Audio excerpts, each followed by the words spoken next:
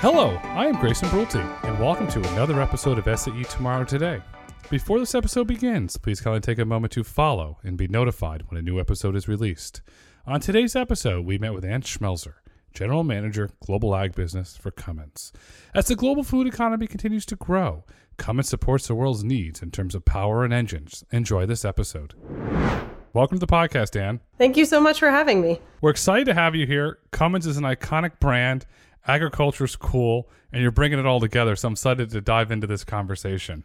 Me too. And Cummins has been in the agriculture business since 1919 when Clessie Cummins sold diesel engines to farmers through the Sears Roebuck catalog. Remember that? That was when people shopped through catalogs and it was cool, and you're cool, and this is going to be fun. Today, there are over 1 million Cummins agriculture engines in use on farms around the world. How is this growth possible? 100-year history is a good start. Not all of the engines are running from 100 years ago, but we still have a few around. But also, there's a lot of things about Cummins that make that possible, from the diversity of the types of equipment and types of engines that we produce through our global footprint. We are all over the world, and we've got both manufacturing and customers basically everywhere. We have a huge footprint. And then a lot of interest in terms of diversified agriculture for us. So we go in a lot of unique applications in addition to traditional combines and tractors. What is diversified agriculture? Is it different machineries depending on the terrain or what a farmer might be planting or how they're going to manage the land? Yeah, when I say diversified agriculture, what I mean are things outside of traditional row crops. So a lot of things that would be inside of orchards, nut shakers, sweepers, various applications that you might see out in California. Fair statement is the farms of the world run on Cummins engines? We like to think so. It's definitely an area of strategic growth for us. I think a lot of people might know us more for our on-highway trucks or maybe our Dodge Ram engines, but it's a area for us that's very high priority. It fits well within our core competencies, and we're just really, really excited about what we can deliver in terms of innovation into this space. Cummins has this long history of innovation. You have an incredible background in agriculture economics, and for the record, economics are cool. I'd love to know. I appreciate that. You're very, very welcome. What is the current state of the agriculture business from an economic standpoint? We hear things about growth and global food storage, but I'd love to know, with your incredible background in economics, what is the current state of the agriculture business from an economic standpoint? Complex. I don't know that I could distill it down for you into a little bit of a soundbite for this podcast. But what I like to think about when we look at the global food economy is that it is growing, but you also have a lot of finiteness to it, if I can say that in that way. So we're not having more land mass, right? But we are having an increase in population. We've got certain areas of the world that produce things very, very well, other areas of the world that produce other things very well. And then how do you maximize that, in terms of sustainability and nutrition density for the world, for a growing population? And so when I think about global ag economics, it's through that lens. And then, coming back to Cummins, how are we growing appropriately to support those needs in this industry? Is the trend of fresh foods you're seeing in schools around the country here in the United States with the fresh food programs, you're seeing the whole movement in restaurants with farm to table, is that having an impact on your business as more and more fresh foods are getting shipped to individuals? I think that it's inextricably linked, whether you want to look at our on-highway side of the business through trucking or whether you want to look at the off-highway side and the agriculture business specifically. It absolutely is having an impact for us. And I think that as we look to various growth mechanisms as a company, that's part of what makes this industry so important to us. You mentioned population growth, and the World Bank recently came out with a report saying the global population will be 9.7 billion. That's 9.7 billion with a B by 2050. With this projected global growth in population, how are you and the team working to prepare for the substantial growth, and with more people are going to come tummies that need really good fresh food that's grown on farms, that hopefully those farms are using Cummins engines? What's really interesting? So we spend a lot of time looking at this kind of data. And what is interesting in terms of some of the trends is that we see growth in terms of power categories. So one of the highest areas of tractor usage today are powered by two-cylinder engines. And when you look at where the growth in the market is starting to shift, we're seeing more and more of that movement and growth into the four-cylinder, six-cylinder, and onward space. And for us, for Cummins, where our core competencies lie, tend to be in that higher power density categories. Some of what I think is driving that is really around consolidation in farming. Not in all cases, but when you get that consolidation, you have to go up in power in order to be able to capture those economies of scale. And so that's a whole confluence of events that works really, really well for us and is something that's important as we think about our strategy in agriculture. And then you also get diversified power. So different types of engines, whether it be natural gas, whether it be electric, whether it be hydrogen fuel cell, and Cummins as a whole company is positioning itself well to play across those different types of drivetrains. I'm sitting here smiling. You said about power, and last night I was watching Amazon Prime Video, and they had Jeremy from Top Gear, and he's got a farming show. And so he's got to go get the biggest Lamborghini tractor in the world. And the gentleman said, well, that's too big. No, it's got power. Trust me, it's got power. It's going to be good. There's no such thing. And he was happy, and boy, oh boy, in England, it did a really good job for him. It was a funny show.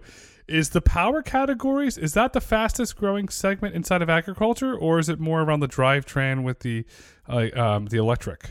I think growth in terms of electric usage in agriculture has kind of a longer timeline associated with it, a longer horizon on the future. But yeah, I think the movement in terms of power is absolutely one of the fastest areas of growth. Why do you think this trend is happening? Is it the farmer that watched the same Top Gear show that I did and say, okay, I want that tractor?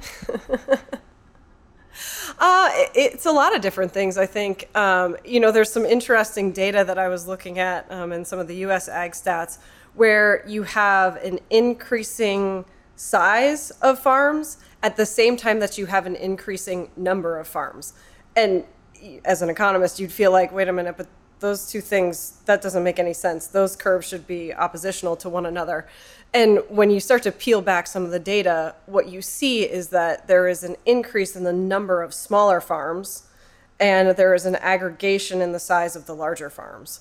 And I don't want to speak in too sensitive of areas in terms of what's happening with the medium-sized producer, but that's some of what's driving that data.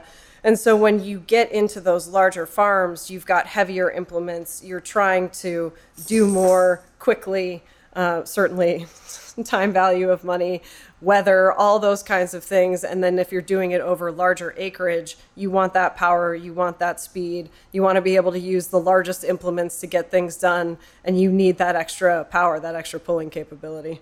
Really smart. And another trend that's actually been around for over 20 years is my favorite topic, autonomy. Autonomous vehicles have been operating on farms, doing really great things. And a few years ago, Marcy Hyman, who's the incredible producer of this podcast, and I were at a Velodyne Summit, and we got to meet Gus, the global unmanned spray system. And I thought this thing was like a military application. Like, this is the coolest contraption in the world. It is the coolest looking thing. Absolutely. You partnered with Crinklaw Farm Services for that. You talk about that partnership and why Gus was created and why it's running on a Cummins engine? Gosh, I don't want to speak on behalf of Mr. Crinklaw, who's just wonderful, and the whole team has been wonderful to work with. But in terms of that partnership, one of the areas that Cummins really excels is our ability to customize applications. We have a whole fleet of application engineers who are incredible at what they do. So they can take our base platforms and really tailor and customize them into the most unique applications, and do so in such a way that's very customer friendly. And I think when Mr. Crinklaw approached us, that idea of having those application engineers and also a service and support network that could be almost plug and play for them and let them stay focused on what they were really trying to achieve with Gus was really appealing. And I think for our engineers, what a fascinating project to get to work on. And it was just kind of a partnership made in heaven. And it speaks volumes to the Cummins brand. You're known for making incredible drivetrains and incredible engines. So I want to know, why was the QS B6.7 engine chosen? Was that the big, powerful engine and you had your Top Gear moment, or why was that one chosen? It was appropriately sized for what they needed. And again, tailoring it for a spraying application to be able to run long with great fuel efficiency up and, along whatever rows and whatever maps it's being plugged in and placed into. But our B6.7 is kind of an iconic engine for Cummins. It's incredibly reliable and is, again, in terms of the ratings and the power, really well suited for what the Gus application needed, but can also be tailored into a lot of other applications that we're really proud of as well. Not only do you have an incredible brand, you have an incredible brand that is reliable, and I emphasize, underline, bold, and highlight reliable. And Norbert Bugeaud, who's the founder of DOT Technologies, chose a 173 horsepower Cummins B4.5 Tier 4 engine for the company's autonomous agriculture platform, the DOT Power. In choosing the engine in a public statement, Mr. Norbert stated the following: "When I was selecting the engine, it was important to have something very, very reliable, something that farmers knew and understood and had faith in. Of course, the Cummins name has been around forever, so it was a natural fit." As you scale the ag business, is this a common trend where individuals say Cummins is a brand that we trust, it is a brand that is reliable? I think so. It's interesting because while we are growing in terms of where we're positioning ourselves inside of ag applications themselves, we are in and around farms. We have stationary power, so you might see Cummins gen sets. Obviously, again, with the Dodge Ram, it being an incredible truck. Whether you're hauling grain to and from, and you've got a traditional on-highway diesel engine, we are familiar. And then also in terms of our footprint with our distribution business, sales and support and service, we are all over America. And it's not like we're just located on the coast, but we can support you in the middle of America. We can support you in farm country. And I think those are some of the things that help make Cummins recognizable in this space. With autonomous ag equipment scaling, it's becoming a trend now. We had Bear Flag Robotics on our previous podcast. They're working on it. You have Monarch Tractors that's working on it. What are your thoughts on the model that's starting to be incubated in Silicon Valley as the farming as a service model? Any thoughts on that? I think it's fascinating. And I think that it could be really interesting for farmers. I mean, this is a terrible example, but I think a little bit about myself. In my role, there are things that I do really, really well that I always want to be involved in. And then there are things that I'm like, I could outsource that and still be okay. That would be fine with me. And I wonder sometimes if it's the same for farmers. And so are there some areas where something really specialized, like what Bear Flag is doing, appropriate for them? And I think the answer can very much be yes. I think that what that yes is looks different for different farms, and what they desire to be good at and what they want control of on their operation. But I absolutely see that as part of the future of farming. Awesome. It's really great to hear that there are different paths that farmers can go. There's different opportunities that can go, and hopefully Cummins is the glue that makes all the different models work together. We're starting to see another trend. It's emerging in the markets around energy. Energy is a hot topic. It's on CNBC. It's in the Wall Street Journal. I love to know, what is the primary fuel being used in agriculture today, and how do you see that changing over the next 10 to 20 years? So today it's still diesel, which with the current technologies, you really, in my opinion, you struggle a little bit to get away from diesel power right this moment in terms of dollars per horsepower and how you might want to look at it from that perspective. Regionally, there's some interesting things, like in Russia, there's some push around natural gas, and you'll find it in other places as well, but Russia has a lot of natural gas, and so it works well for some in terms of infrastructure for that region. When I think about other types of drivetrains and power choices over the long term, I think that there will be a shift where it makes sense. I don't know that it will happen as quickly as some folks think that it might, and I could be completely wrong about that. But farming and certain applications and certain sizes still requires that raw power density. And I can see opportunities where long term, you might have a smaller fleet of tractors running autonomously. But then I also like to think about, what problem are we trying to solve? Right. And when you think about drivetrain selection versus maybe like autonomous technology, with autonomy, you're solving, the labor problem, And sometimes you can't get the labor that you need on the farm. Sometimes you can't afford that labor. Lots of different pieces go into why autonomous technology makes sense. Right now, in farming, in agriculture, diesel still makes sense. And so I think that where there's opportunity to change or where there's reason to change, whether it's government mandates or regional necessity, you will see some movement. But I still see diesel for a good while to come in the industry. You're right about diesel. We've had the American Petroleum Institute, Dean Foreman, the chief economist, on talking about the oil markets. We've had Vince Leiter, who runs innovation for Marathon Petroleum, talking about the oil markets. The diesel infrastructure for farms and different parts of the country is in place. The infrastructure, the refueling, and it makes a lot of sense. And I love the line, dollars for horsepower. Now that's a really cool line, and it's something. Diesel's it's a great solution. You can get really good torque depending on what you have to do on the farm, and it's comfortable, and the infrastructure's there. So I agree with you. I think it's going to be a long-term trend, and it makes a lot of sense for a lot of these farmers that are on extremely tight budgets. And one thing that I would also add, kind of getting back into that, what problem are we trying to solve statement, is around the after treatment and emissions.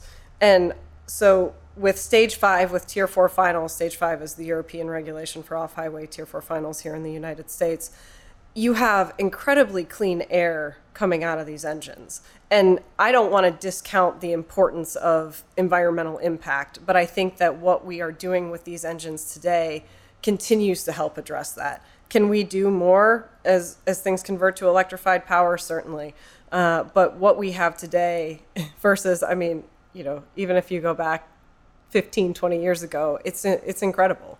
You're making really great steps. You can't say anything wrong about Cummins. You're making really good steps, and you're doing a really great job to serve your customers, the farmers that are producing the food that I feed to my family and you feed to your family. And it's a really good thing. We've discussed a lot of engines during this podcast. I'd love to know, are there other engines that your ag customers are looking at? Or they say, oh yeah, we want that Jeremy Clarkson one. Like, can you shed some more light on some of the engines that your ag customers are requesting? Do they want is it all about power? Are they looking for efficiency, or kind of what are they really looking for? Does it depend on the size of the farm?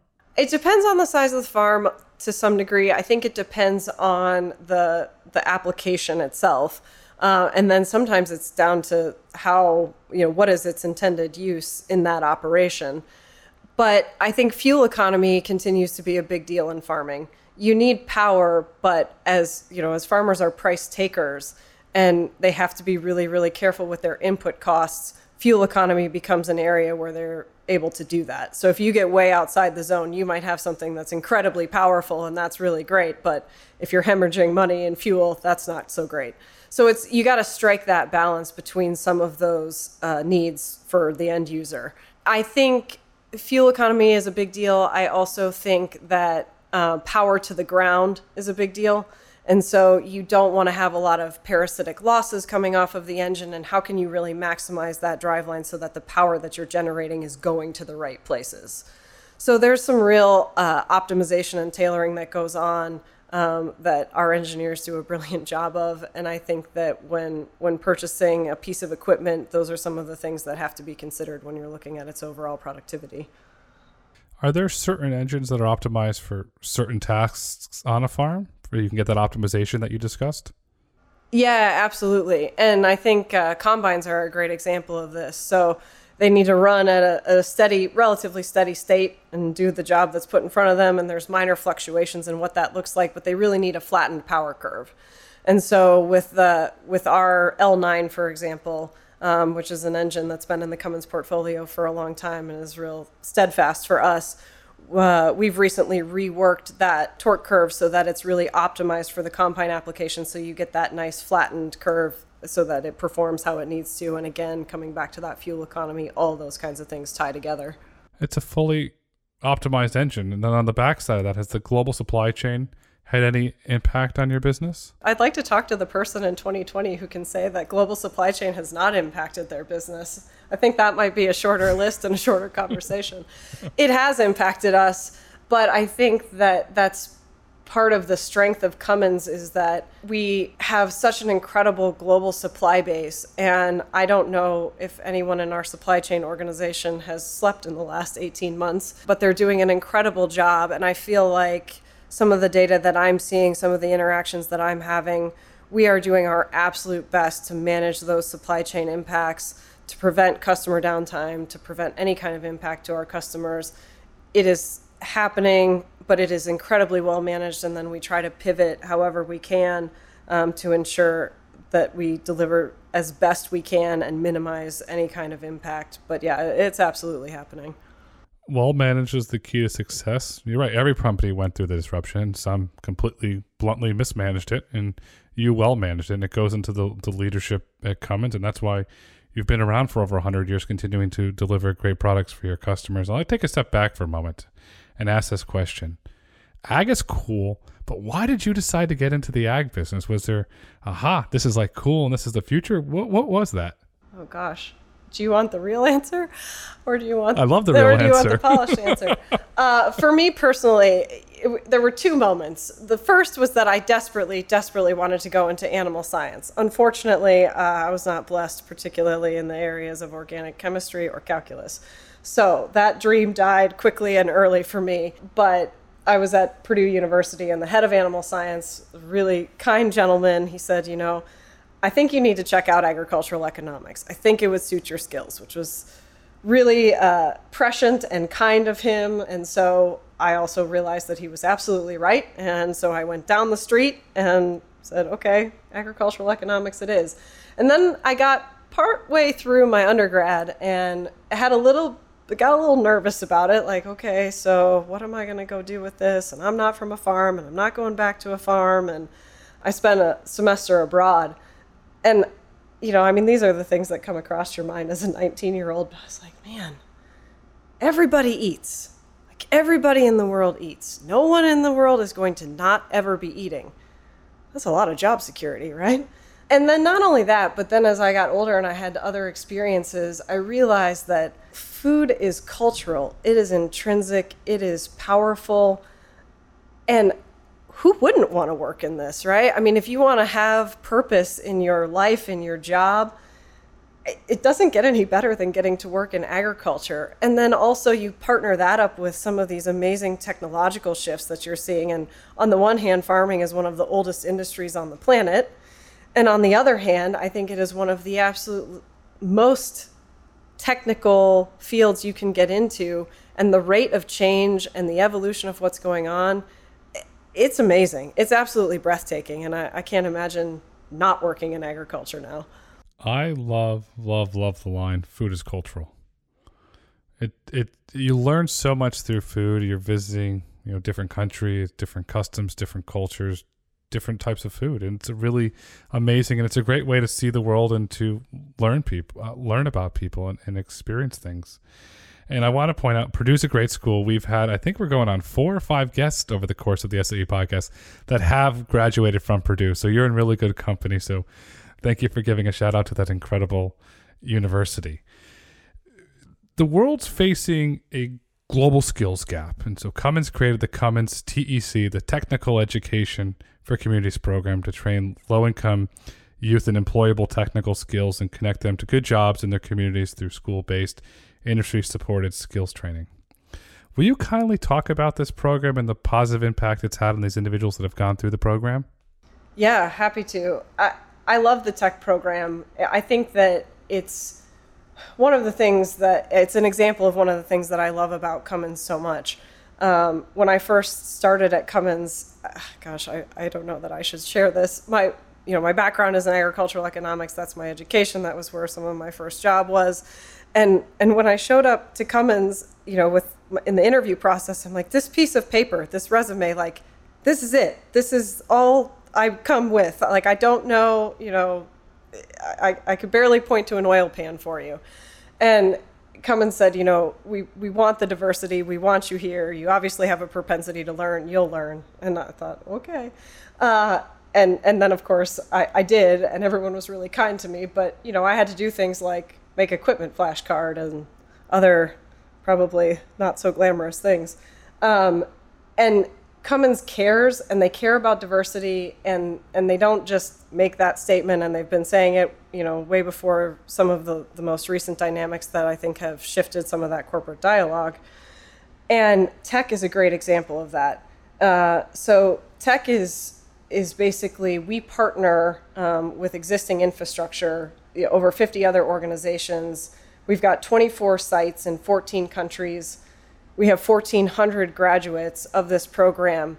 And the idea behind tech is to create skills, to support and be able to work on all kinds of different applications, and not just Cummins diesel engines, but build skills and job infrastructure for people all over the world, where it makes sense and in a way that is not outside of the norm or going outside of existing organizations, but partnering with existing organizations, with existing schools, to help make sure that the curriculum really delivers graduates who can then go out and get jobs and are completely ready to then turn around and be able to work on the site.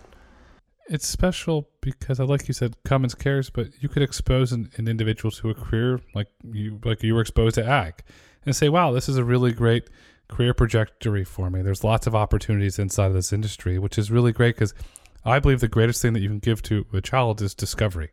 And they can have an idea, and they can go invent something, or they can go down a career path and change the world. So you're doing really great things at Cummins, and I give Cummins leadership and yourself a lot of credit for that. We've covered a ton of ground on this podcast, and this has been fun. But the big question's coming. What is the future of the ag business? The future of the ag business, I think for me, one of the things that I love to think about is finite parameters with infinite potential. So we've talked about a lot of the things that agriculture is up against, right? Finite land mass, growing population, all of these known challenges. And there's just infinite potential, whether it's coming from a small startup or a traditional company like Cummins, where we are able to take this industry and how we're able to do that on behalf of people all over the globe is phenomenal. And I think for Cummins, it's been really smart how our leadership has positioned the company, where we want to be able to meet you, as an OEM, where you are. So if you are wanting to push into hydrogen fuel cell, if you're wanting the absolute most reliable diesel engine, if you need to go into a country that has lesser regulated emissions than the United States or Europe, we're positioned to be able to do that, and we want to be able to do it in a way that drives the most value for our customers all over the world. And the ag segment for Cummins is no different, and I really feel strongly about that. That's a really great way to wrap this up, because I'd love to know, what would you like our listeners to take away with them today? I think you might have said it yourself, Grayson. Ag is cool. That's so simple, but it's so true. And I guess if there are, to people listening to this call, or to this podcast, to this discussion, and maybe they're at a crossroads for what they want to do with their career, or maybe they've been in the industry for a long, long time, and feel just as inspired about it as I do. There are incredible things happening if you look, and we all just need to keep pulling together and pushing the envelope, because the outcomes are incredible.